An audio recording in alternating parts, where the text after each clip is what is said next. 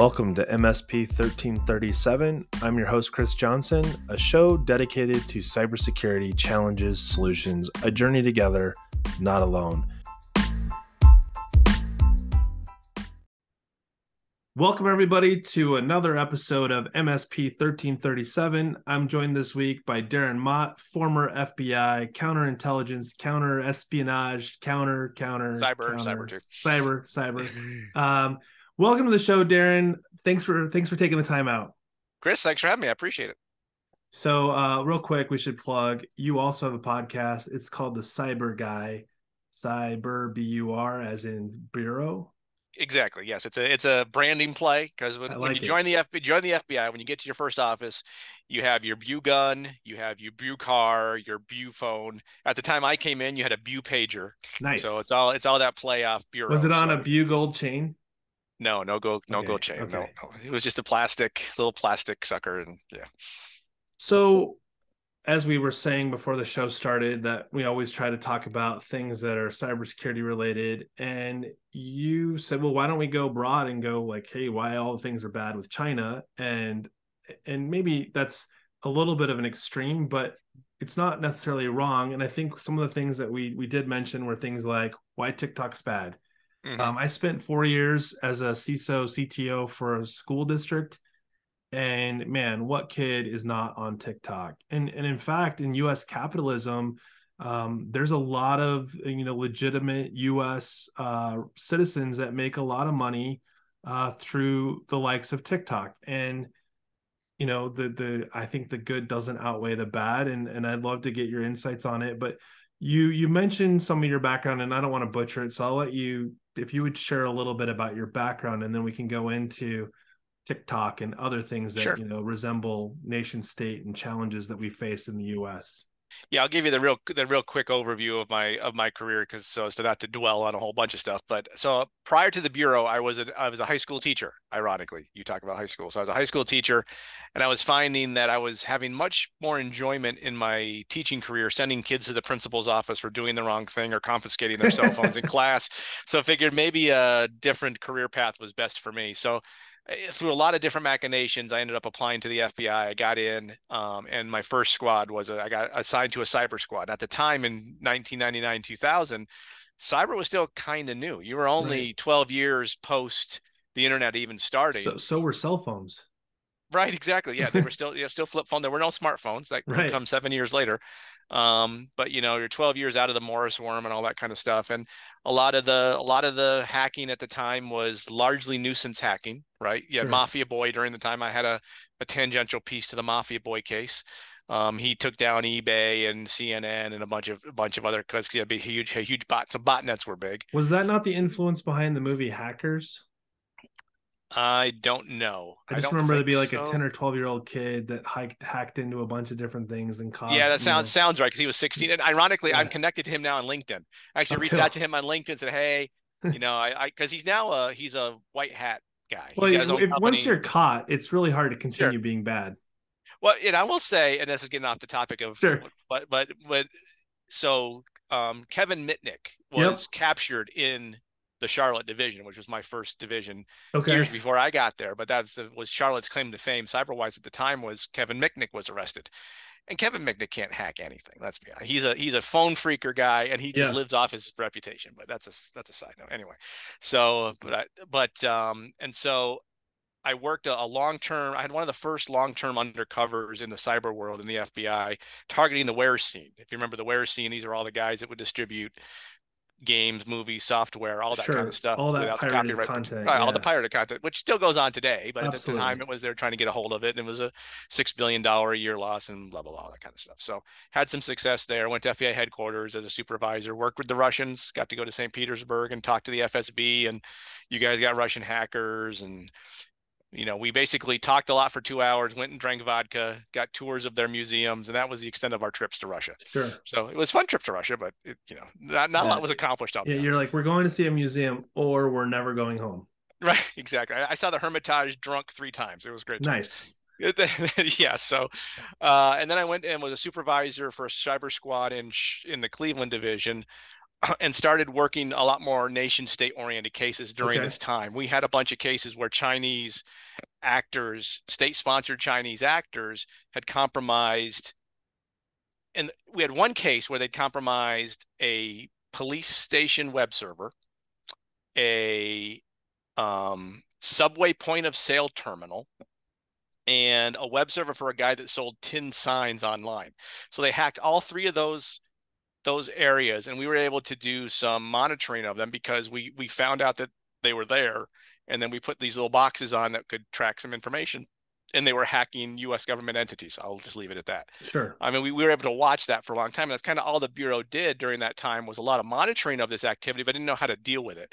So I ultimately went back to headquarters in the counterintelligence division now, and took counterintelligence into the cyber division to try to blend those two things together, which I think a lot of what we'll talk about is how those two things really are the penultimate threat, not penultimate, but the big threat the company should think about these days, is that blending of cyber and counterintelligence. And then ultimately came to Birmingham, in Huntsville is where I live now. That was my last station. Retired a couple years ago, and work for a clear defense contractor now, doing running a cyber operations center. So that's kind of my So let history me in a ask you a nutshell. question before we go down some of the potential rabbit holes here. You made me think of something. So at CompTIA, we have the thing called the Cybersecurity Trust Mark, largely based on CIS, but it's got some elements of other frameworks. And we kind of packaged it in such a way because it was starting to sprawl on domains. And we took business continuity, disaster recovery, and incident response, and we put them under one domain. I feel like after what I hear from you is that counterintelligence wouldn't be a bad idea to include in that grouping, because that's how you can become really more proactive and feasibly be more in that preventative state, or at least, catch or stop state of something that does come up, because you've got those, I guess, for lack of a better scenario, might be like honeypots, or ways in which you put traps in place so that it makes it look easy, but it takes them away from where potentially, say, as you said it, the blue room. Yep. So I had to cough there real quick. I had to mute No, myself. you're fine. Yeah. But I caused you to really think really hard. Yeah. no, right. Yeah. So it's funny because this week on LinkedIn, my focus has been on counterintelligence and cyber. And I've talked about this for a long time. My master's degree was in cybersecurity policy and risk analysis. And I wrote this 20-page paper on the importance of counterintelligence for business. It hasn't gained any traction yet, but I keep trying because I think it should gain traction. Because counterintelligence, you think, well, if I think of counterintelligence, oh, spy, we're thinking James Bond. It's really not that. If you think about cybersecurity, what are cyber bad actors looking to do? They're seeking information either from this. If you look at the CIA triad, they're either looking to make it unavailable, change the integrity, or steal it from you. So that's all. And all that is intelligence gathering by somebody, be it a criminal actor, a nation state actor, or anything. They're gathering your intelligence. So what you want to do is create a method to counter that intelligence gathering. And there's a Right. lot of tools that the government entities do in the counterintelligence world. Like the FBI is the main counterintelligence agency for the FBI, meaning we try to stop the spies who come over here from stealing information. But Sure. businesses can do that too. There's plenty of tradecraft that you can incorporate, like deception, like honey. You talk about honeypots, right? Everybody thinks that's the first thing, honeypots, but there's a lot of ways you can really manipulate that down much easier into, let's say the CEO of your company, your IT manager, and your security guy. They say, okay, we're going to create this folder that's called top secret crown jewels, whatever. I mean, for Right. lack of a better term. Like, yeah, And I but found the folder. right, but no one knows it exists. Sure. No one should know it exists. It's embedded deep in your folder layout on your network. But you set a trigger on it so that if anybody accesses that folder, other than the three of you who know it's there, then you realize now you have an insider problem because someone's going into a folder they have no access or shouldn't have access to. They have And no need to know it. it can really only fall into one of three categories, right? Curiosity, because Yep. that does happen. Sure. Outside threat actor, or Yep. it's an employee inside your organization that's like, I need to know what's in there. Right. And Unfortunately. if you take those last two, like we talked about before, those are insiders. Right. If the outside guy's in your network, he's now an insider in He's your now network. he's You're now in the exactly. club. Yeah. Yeah, exactly. So, and the nice thing now, honestly, the Bureau actually has a program like called IDLE, which is illicit data loss exploitation program. Basically, mean there's a lot of different things you can do that are all counterintelligence oriented, that the Bureau will help companies develop this stuff. And with AI now, let's say you make a widget, right? Yeah. And you got intellectual property around that widget. If you go to Chat GPT and say, okay, here's this widget. Here's what this widget does. Yeah. Create a 20-page document that completely misconstrues what this item does, and write it out And for then, me. So it'll write you a 20-page document about this widget that means maybe absolutely nothing. You right. stick a bunch of those documents in that folder. Let's say it is a nation state, China being the most specific example, gets in there, takes all of that, exfiltrates all that data. So you watch them exfiltrate it, right? Yeah. They're going to spend cycles, translating it, because chances are the hacker is not going to read it. He's just stealing stuff because he was told to go steal stuff. He's not. So some analyst is going to have to translate it, understand it, and then push it up. So it's going to pull a bunch of cycles on their end that waste their time. I'll give you an example. We had a case where there was a contract for a Navy contract, and we knew the Chinese were targeting a couple clear defense contractors for the IP associated with that project. So we had their engineers create this bunch of fictitious documents that built this huge naval vessel that would cost about $3 trillion if you actually built it, and it would Okay. sink. And if you did build it, it would sink. So Wouldn't the that idea, be awesome? the idea being to put that on the network so that they would get stolen, and they would spend all this time and research developing this $3 trillion sinkable item. The problem we got into is the politicians. State Department was like, oh, I don't know if we can do that. That's ITAR. They called this fictitious document ITAR. And ITAR Okay. stands for International Trade something restrictions. You can't, Yeah. there's stuff you can't transmit to other countries, but It has a lot to do with things like firearms and munitions. Yeah. encryption and Yep. stuff like that. Yeah. Yep. So it says it was ITAR related. You couldn't put it on, you'd violate ITAR, but my question, how are you violating ITAR with a thing that doesn't actually exist? But anyway, it's Right. politicians. And then DOJ didn't want to do it because they're like, well, what if they actually build it and people die because of it? $3 trillion. Who's spending $3 trillion on a ship? No one is. Come on, man. But Yeah. anyway, that's Like, just wait, we're gonna raise the debt ceiling for this document. right. Yeah, but I mean, but think about that from a business perspective. It's easy to put those things together and be, like you said, be proactive in getting ahead of this issue with nation state actors wanting to steal your information. It's funny. I recently read a book called "Steal Like an Artist." It's by it's Austin Kleon is the author, and it's interesting because to what we're talking about right now, because he talks about how if you copy someone's work as your own, that's called plagiarism. If you copy lots of people's work, that's called research. And his point was like there's largely not a lot of net new ideas out there. It's really more about the spin that we put on things that makes them unique to us. One of the best examples I can think of is when you hear someone DJ music. They take people's work and then they add their own, persona to it.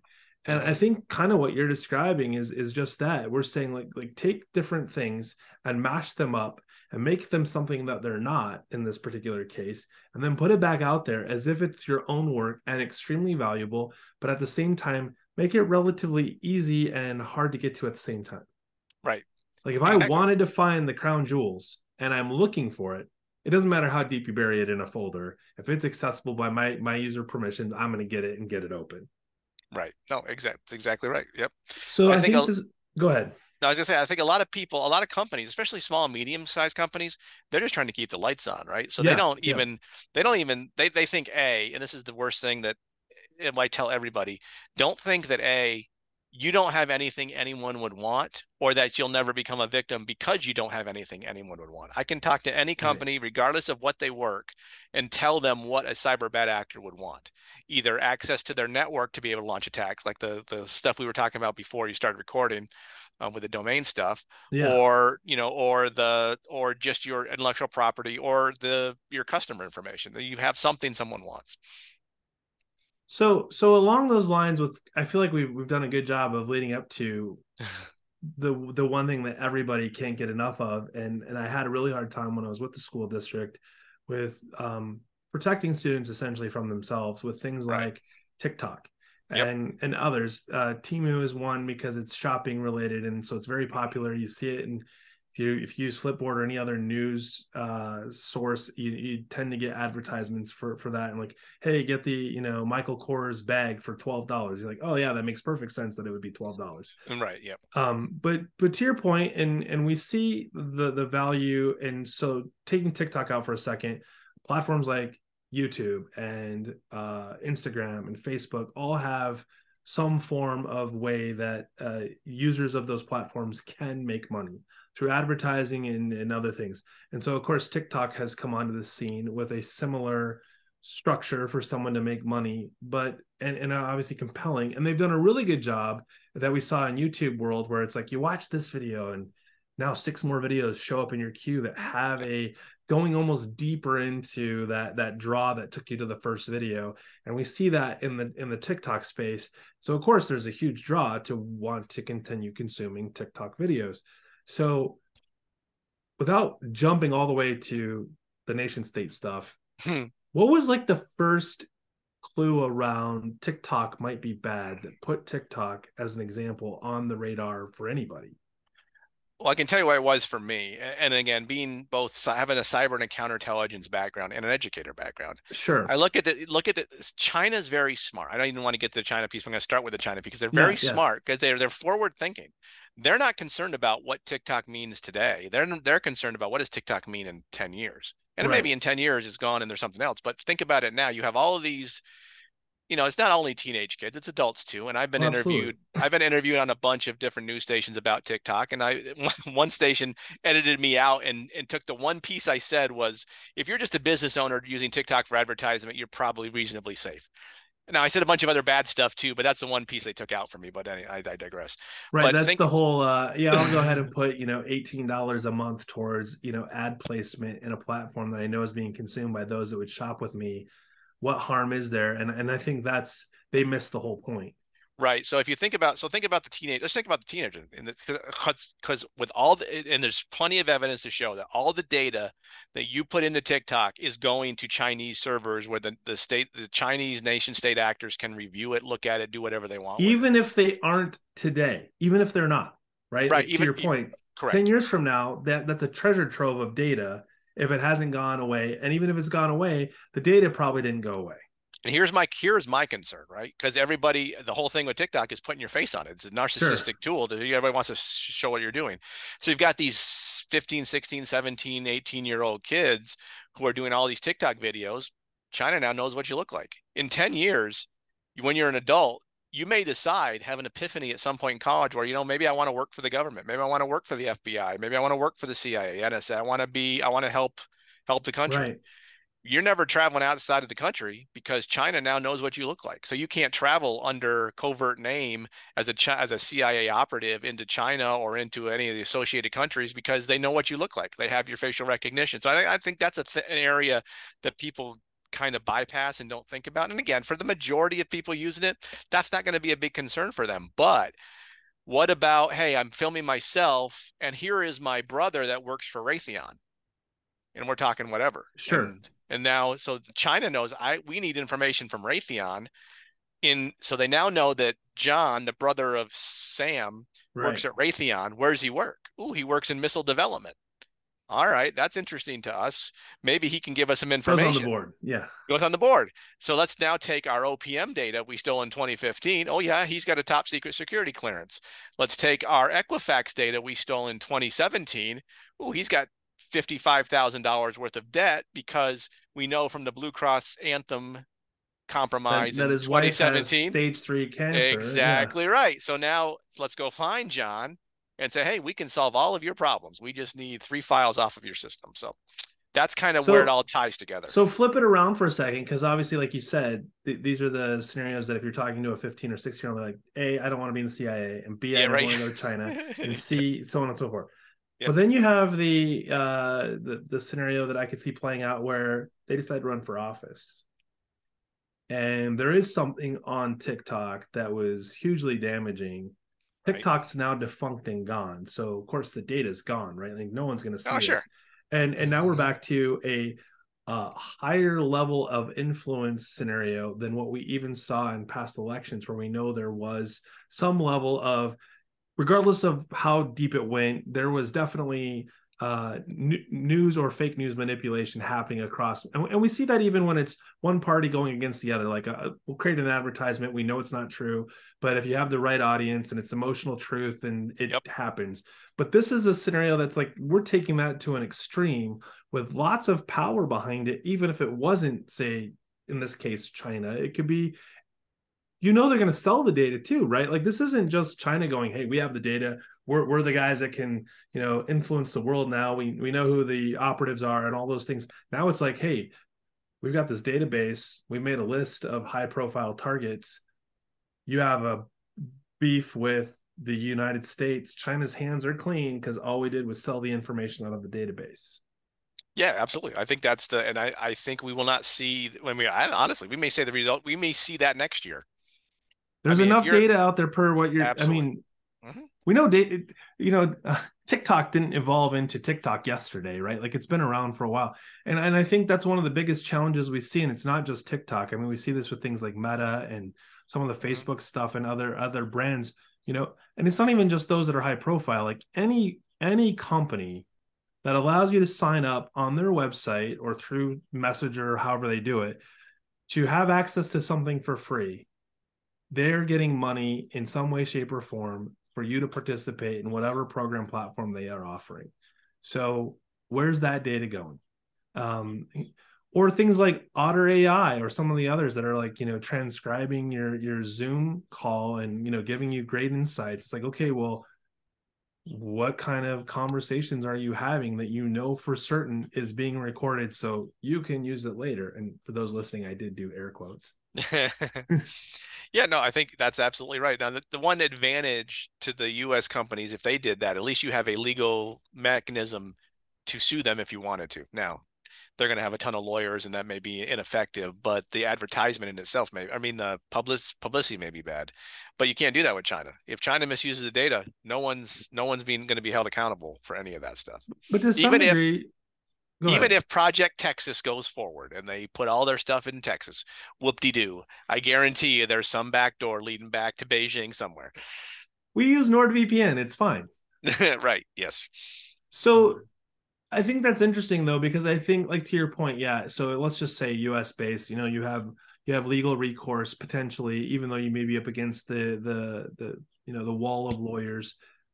But I think there's something here that you can't account for, whether they are US based or not. And that is, once the data has been put into their hands, and once that data then leaves for whatever reason to go somewhere else, that game is the ball is out of the park. The train has left the station. It doesn't Right. matter what we go after. Yes, you might be financially compensated, but does that mean you're going to be looking over your shoulder for the rest of your life? The passion project or the career path you wanted to go on, Secret Service or otherwise, has now been, sorry, we did go through and you did make through all the tests just fine, but you're on TikTok and you've been disqualified for, senior level top secret clearance. Yeah, that or we may get to the point where all these people running for office, like, hey, everybody's got a naked TikTok video. What do we care? Just another one. Right. So who cares? Right. So yeah, Wow. that's a sad day when all of our politicians were former TikTok influencers. That's going to be rough. Yeah, that's what is that? We're looking at what, 15 years roughly? You have to be 32 to run for office, or 42. 25 for a congressman, 30 for a senator, and 35 for president. So 35 for president. So we're looking at roughly 10 years, 10 plus years for Mm-hmm. someone to be in that position of influence, and then some. We Yeah. got it. I mean, obviously it's sooner than that for other roles, but Right. like best case scenario, it's still only, a year to 5 years out on Yeah. this being hugely everything in the news. When we talk, well, we're right around the corner, we're at midterms right now. Yeah. Well, I will say if we're only going to elect 80-year-olds, and maybe it's longer than we think, but hopefully we get off of that Fair train pretty point, soon. fair point. Yeah, Yeah. yeah, it's all about how much money you have, not That's how much another, you know. that's Yeah. a different podcast for another day. Yeah, right. How much hair do we have on the top of our heads is Right. an indicator of whether or not you'll be in office anytime soon. Yeah. Yes. Can you make it? um Can you step over a sandbag? If so, you can run for president. right. We're not going to do any other physical trials, but that one Right. is key. Yes. And also the sandbag that we had you step over was actually for beanbag toss. So raise the bar Yeah, real right. high. Exactly. So we've got a little bit of time left. We talked, largely about nation state China. We used TikTok, I think, is a great example, but that's not where it stops, right? And so like understanding the counterintelligence piece a little bit and what you've shared, like how do we give some educational guidance to not just the businesses, but I think also end users, because end users work for businesses. Yep. We're only as secure as the people that we educate. Um, how do you navigate this? Because I don't think the answer is like stay away from social media. That's not what we're Right. saying. We Correct. very specifically picked up TikTok, but I think it also means like helping to educate and understand like don't give information out just because someone asks for it. TikTok would Yeah. be the worst scenario. Right. Well, I think so. My tagline on my podcast is understand the threats targeting you so you can assess your risk, proceed wisely. Those are the three things I always say. And I think the problem is most people don't really know don't understand the threat. So we got to kind of start there and just say, look, here's what cyber bad actors do and why they're threats, and Yep. talk all about it from the script kiddies at the bottom all the way up to the nation state. Now you can kind of like, depending on who I'm talking to, if I'm talking to a bank, I usually don't tell them to worry about China hacking them. China's not hacking banks for money. No, Korea, they have banks with right, money. right. North Korea does a little bit, but they do mostly ransomware related stuff. So it's kind of that middle criminal organized crime stuff. But if you're talking to a clear defense contractor, you got to give them a different bit of information. And then from an individual perspective, I think helping them understand, I work in this particular business sector, and maybe now I work from home because of COVID. Now I'm working from home. So you have an extra level of risk there because how is your company securing your device at home? Are they allowing Sure. you to use your personal device? Are they giving you a device with a VPN? Then maybe they're using NordVPN, so China's getting Sure. anyway. Who knows? Whatever. But Again, but I just want to, some side note here. I'm not picking on Nord. It was just no. an example for a product called a VPN that you can buy. Yeah, I'm not judging Nord. no, Thank you, yes. Nord, for not sponsoring this video. Right. Yeah, I think, and is ExpressVPN? They're the group that they don't like private internet access and all that stuff, right? Because I use private internet access myself. That's my I VPN mean, in yeah, place. again, like look, I'm not the point was is that you can use a VPN whether it's made by a good company or not Right. to do nefarious things to get Sure. around certain things, right? Like I want to watch Netflix when I'm at college, but now with their new rules, now if I use a VPN, they would have no way of knowing that I'm not actually connecting to them from my parents' house, whatever. Right. Yeah. Sure. Um, so I have a I don't want to call it a caveat to your three, but I feel like if we assuming we can solve the understanding of the threat actors and the intent that they have largely in different scenarios and why information is important even though we don't think it is, it to me it's the second one, the risk. And I think we don't do this, doesn't happen a lot, we don't do a good job of understanding our own risk, because we can talk about security all day long, right? Like I know that using say NordVPN, because we've been using that as an example, Yeah. it does secure traffic from point A to at least a point B and potentially beyond. Hmm. But that doesn't mean that data is suddenly protected and secure through its life cycle from point A through wherever it ends up, because at some point it has to get decrypted. And I think that because we often associate like, well, I'm using a VPN, so everything's secure. So I don't even think about what I'm sending. So I've done the security part and I think I'm secure. So I'm not worrying about or even trying to understand what my risks are. In saying that you made me think about something because since I retired, I'm trying to blend education and cybersecurity as my two passions, right? And I think what no one's developed, and maybe it's something I'll work on developing, is your own personal cyber risk evaluation. Like obviously businesses have compliance frameworks and they can use that to determine their risk and all that kind of stuff. But from an individual perspective, how does an individual determine their cyber risks? They have no metric or mechanism to do that. And So if I you think don't do that, can you really understand a business risk fully? Because every person that works there has a component in that KPI that determines the level of risk you actually have. exactly. Right. So when you leave your business, you don't think about your cyber risk anymore because you're just going home to your home network and no one's going to hack me at home because I don't have anything anyone would want and all that I kind of only stuff. work at So, Raytheon between 8 and 5, so I'm only right. worried Yep. between 8 and Yep. 5. Yeah. Yep, yep. I don't have to worry about the social. I'm not on TikTok. You know, my daughter is, and she takes pictures of me and talks about me, but I'm not on it. So what's the big deal and all that kind of stuff. So yeah, I think being able having some kind of risk evaluation is kind of where we need to go from a personal perspective. Now, whether people do it or not, I mean, you get to a point where I talk about TikTok till I'm blue in the face. I got former FBI agents who were telling me, well, what's the big deal? I still use. I just like watching the videos. Yeah, because he's I'm like, retired. I, I know, but still, but he still has information. But so Right. I'm like, great. I'm not going to be able to talk you out. All I can do is tell you what the threats are. If your personal risk assessment is I have no risk and I'm going to do this thing, God bless and Godspeed, because I Right. can't But convince you isn't otherwise. this, I mean, not to trivialize some of this, but like we have car insurance, whether we Sure. want to have car insurance or not. But that doesn't mean that with or without car insurance, we're out there going like, man, I think I'm going to drive on the opposite side of the road today and just see if I can get to point my Good point. destination without, having a head-on collision.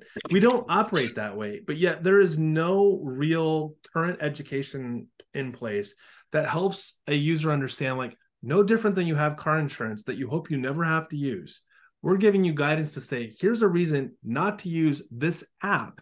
There are plenty of apps out there, and many of them are just as good, if not better, than the one that you've chosen because you didn't know about the other ones or because all your friends are on it. I mean, I say this to my kids all the time and they hate me for it.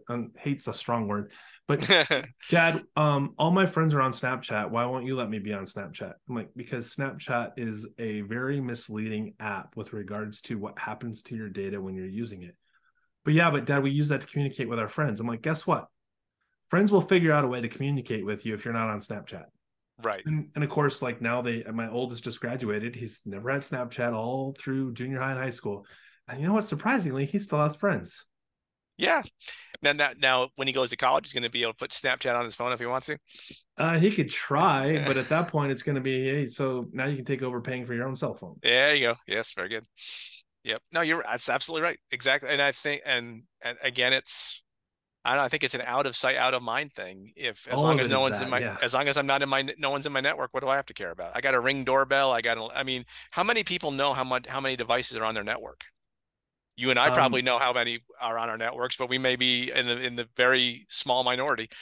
but I will tell you, throw a new software package on there that helps you identify what's on your network, and you will identify devices you didn't know you have. Because if you have kids in your life, devices show up that you're like, oh, where'd you get that? Oh, so and so gave it to me. They don't want it anymore.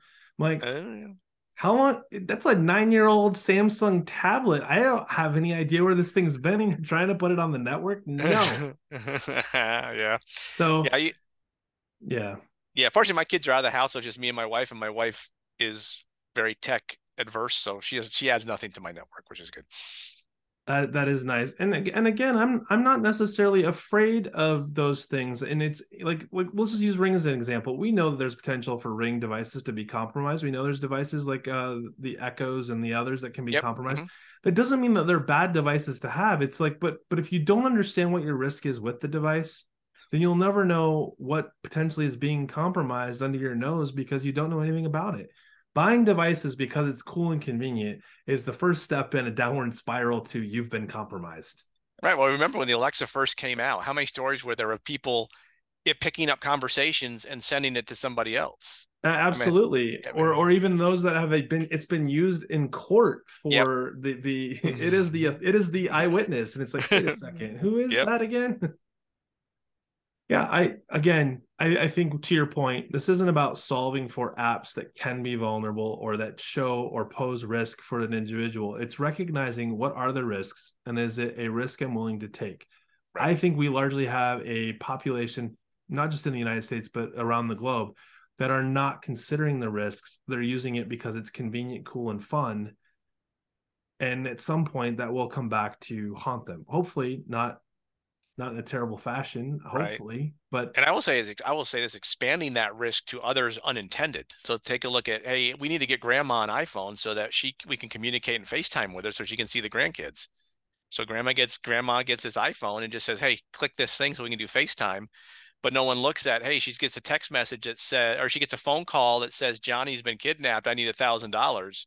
No, they're not talking about that associated threat. I mean, it could happen. It doesn't necessarily have to happen on a smartphone, but they're not talking. I mean, the threat to our older generation is huge, and no one's, and that's just a whole side risk area that no one's talking about either. Even when it's logical, right? I've had this happen to my own father-in-law.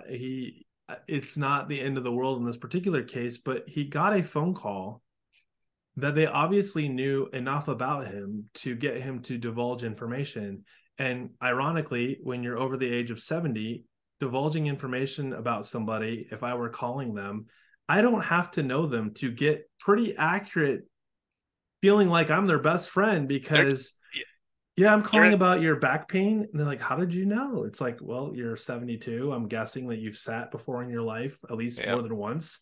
And it's unfortunate because it goes back, and I hate to say this, the Nigerian prince fax from way back is still alive and well in 9 or 10 or plus platform forms, and it's the same message. And you just said it, like, Johnny's been kidnapped. That's really no different than give me $1,000 and I'll Yep. give you $1 million. Well, I got it today. I was actually getting an infusion for some iron stuff, and I got a thing saying, "Hey, are you Serena, the piano teacher?" And I knew exactly where it was going to go. I was going to say no. They said, "Oh, I'm sorry. I hope I didn't bother you. Where do you live? What's your name?" So Yeah. I got to Do the, you well, play the piano? Do you I like hope the I piano? I hope I didn't bother you, but are Yeah. you in North Carolina also? I said no. And they said something else. I go, could you just tell me what the scam is, and let's get it over with. And then that's the last I heard from them. So that was Right. fun. Right. Well, I mean, like, I remember the pig butchering scam, and we could probably Yep. riff on scams all day long, but that one Yeah. is very familiar as far as China goes, because funny enough, it's actually a legitimate cryptocurrency exchange. It's just not real legit when you try to pull your money out. Hmm. I had a guy, I was at a conference, and I talked about pig butchering in the conference. I said, here's what it is. Here's what'll happen. A guy came up to me afterwards and said, that exact thing happened to me. And I he had lost one, it. since you are former FBI. I did have one working with the FBI, and it was it used to be a client of mine, and it was an employee of theirs that this happened to. I believe they were up to over $500,000 in profit Oh, on their exchange. Um, and the win was figured it out, right? So, but still playing along. Like, at this point, they know they're probably not gonna get anything out, so they just kept, continuing to let the cryptocurrency grow. Got the FBI involved, and they were able to make it so that they couldn't ever take the money out. So the wallets are now cold, but they didn't win, right? Like, I mean, yeah. the reality is the threat actors didn't win. So they're going to go try again. But now that many more people have become wary to this is a real thing. And if and I think it's really cool to see this, that, I would have even said this before, going back 4 or 5 years. Yeah, reported the FBI, maybe something will happen. And now you see stuff getting reported, and it's like, hey, we seized this server that has Yeah. your data on it. So, the resources, the skills, I mean, we were largely all, I think, behind the eight ball when this first started to grow and Hmm. evolve. And I think the world is changing. We're definitely starting to see real fighting back. I think this is the first week in a long time where I didn't get that LinkedIn message that starts the pig butchering Oh yeah, conversation. yeah. I've had a So couple of them. I've got them to WhatsApp, and I've actually held them out for a while, and then I take all that text and post it on LinkedIn. Say, here's a pig butchering example. Feel free to yeah. read. So Darren, we went a little over. That's normal on this show because we tend to go down rabbit holes, as always. Is there Sure. anything you want to share with my audience that might be of interest that we didn't cover in today's episode? Well, I just say, if you're on LinkedIn, feel free to follow me. It's Darren Mott, DarrenMott. It's easy to find. Cyber Guy is the podcast. I kind of focus it on information for business, information for individuals. I try to present it from a very basic. It's not a technical podcast. It's very Gotcha. untechnical. It's kind of talking about, like we're talking about here. What are the threats? How do you assess your risk? How do you keep yourself safe? Because my I like goal it. is, if I can make people not have to call the FBI because they had a problem, then it's a win for me. So that's Absolutely. my passion. So I appreciate you having me on. Hey, thank you. For those of you listening, this is MSP 1337. Thanks, and have a great week.